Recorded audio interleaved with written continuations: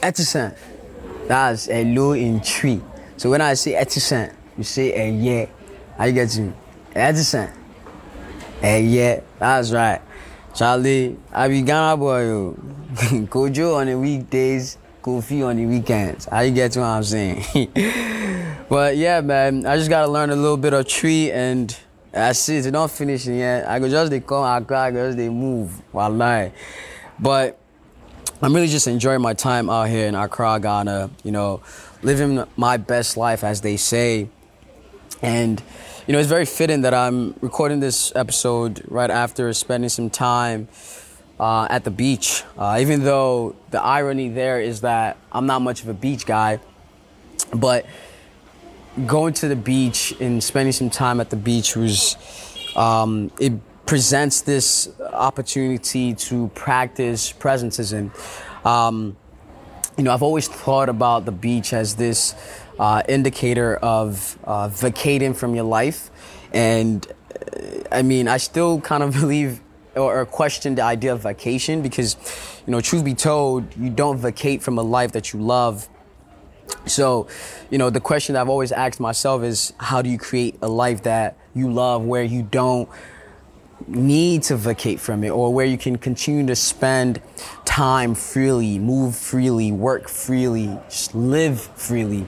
But there is something special about the beach that reminds you of what matters, the simple things of life that, you know, you get to experience, like planting your feet in the warm sand, hearing the sounds of the waves, breathing in some fresh air. It just keeps you present. It makes you feel alive. And really, that's the embodiment of my time out here in Accra. I now know why Wiz and African Giants are spending some time out of Lagos and spending time out here in Accra.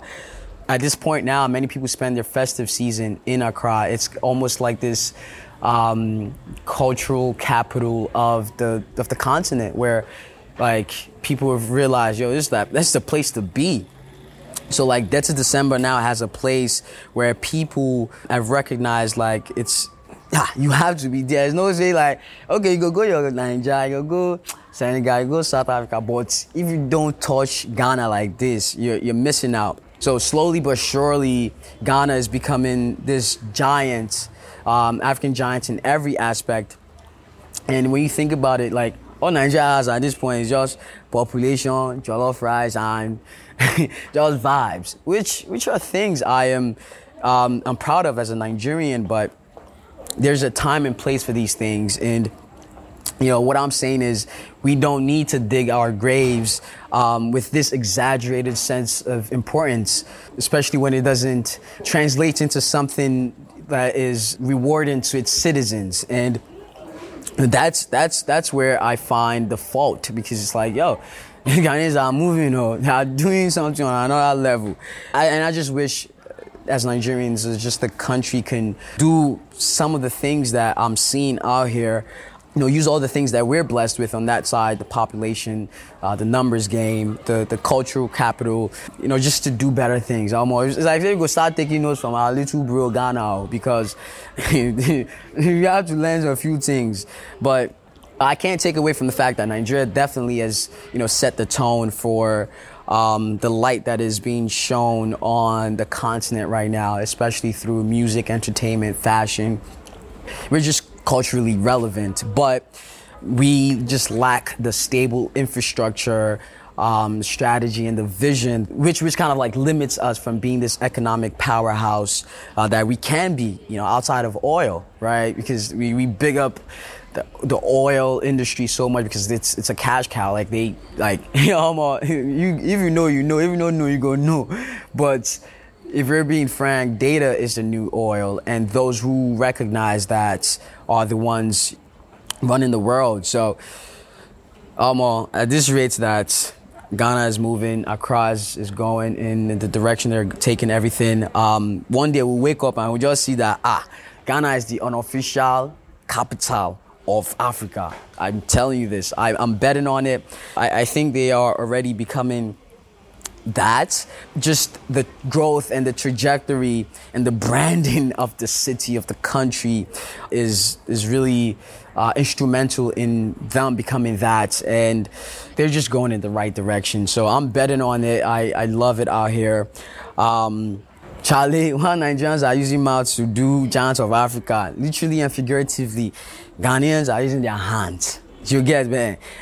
I just love how all the moves that they're making is really empowering the youths, giving access to many of the creatives. It's just a great place to be. You know, you feel at peace, you feel free.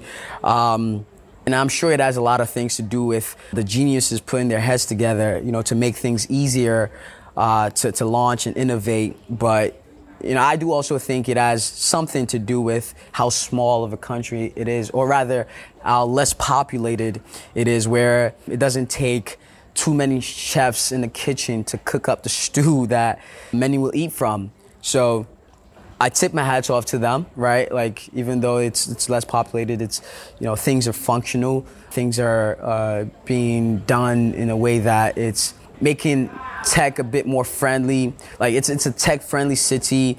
It's tourist-friendly. It's content-friendly. It's really everything friendly.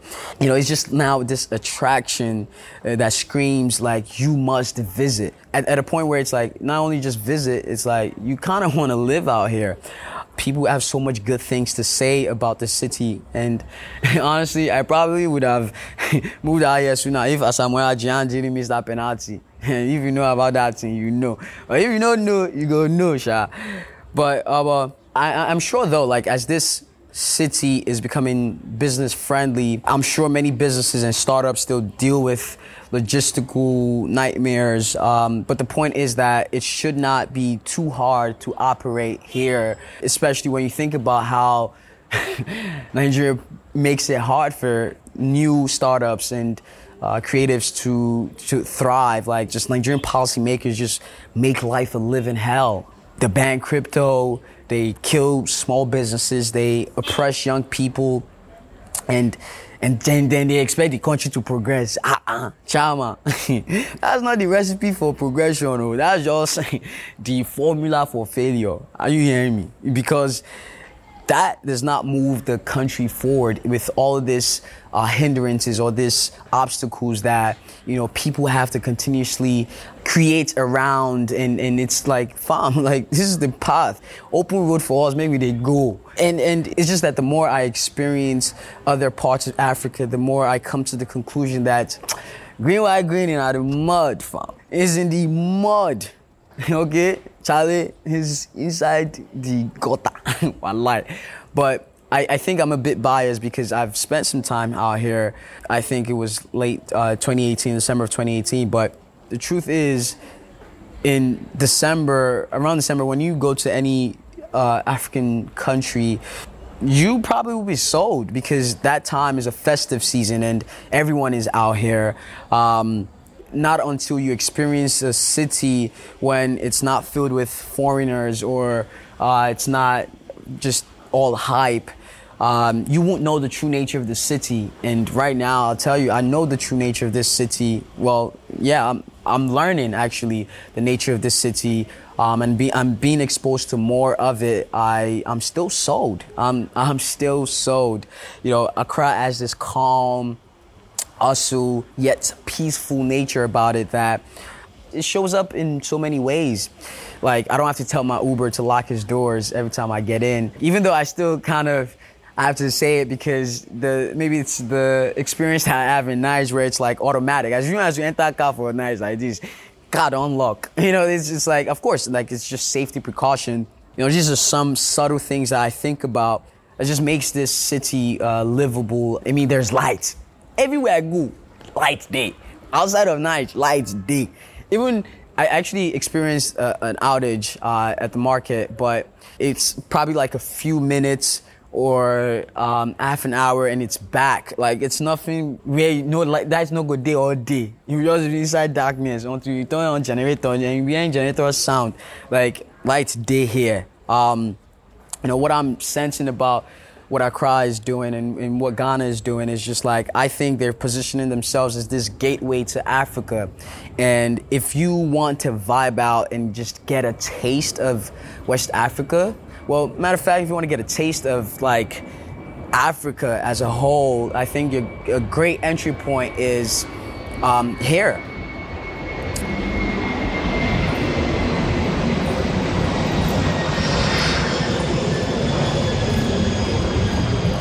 Aeroplane ó dábọ̀, bámi kí àmì ẹlẹ́kọ̀, ẹ̀kọ́ méjì óyómi, gbàmúgbàmù, jìgìjìgì. Aeroplane don't pass nìyẹn. But hey, it sounds like heaven on earth, but it has its fair share of wahala, and like just any other West African countries, or matter of fact, African countries. For example, the police officer are just as corrupt. That one's a sergeant. But the one thing I actually dislike about this side is that the police officer will be going through the corners. They will not say with their chest that money they want. Even though we know last money they look for from you. But they will be giving you runarounds like, oh, your tail lights, oh, you're like, fam, just tell me how much you want. So, because that's what it is, right? That's actually how these officers operate. But over here, for some reason, they make it seem as if like they're trying to enforce the law, but it's not a lie. Just there that one, I lie. That's lies. They just want to collect. Which leads me to the point about how laxed the people out here are. Like, though there is this peaceful and calm energy about the city, it just permeates through the interactions and the livelihood of certain Ghanaians. It's like, fam, why are you so slow? Like, wake up. Move your feet. Let's be going. Let's be moving. Like taxi drivers moving so calm. Like I sleep, baby. I know we don't have somewhere to go. I just think that that's why many Nigerians come out here and they start going crazy. Like they'll be thriving because there's just that hustle nature about them that like they know how to move. And when it even reminds me of how when New Yorkers move to LA. And, they just start going crazy and turn the city upside down. All these things comes into play and shows up in many different facets of the interactions, the connections, the way people move out here. And it's worth thinking about. But, hey, I don't blame them. Walai, I don't blame them. When you are living in a city like this, too, you are reminded that you don't need a hard life. You don't need to be doing struggle Olympics to fulfill the projects that needs to be fulfilled, right? Like you can move at a certain pace, move at your own pace. So yeah, I'm entirely grateful for the experiences that I've had here in Accra, the people that I'm meeting, the friends that I've made, just all around great vibes. I know it sounds like I'm confessing my love for the city, and indeed I am. I love this city. So yeah, PJ on road, still out here on road, staying on road, and bringing all the vibes everywhere I go to thy kingdom come. There we get, man. So see ya, catch ya later.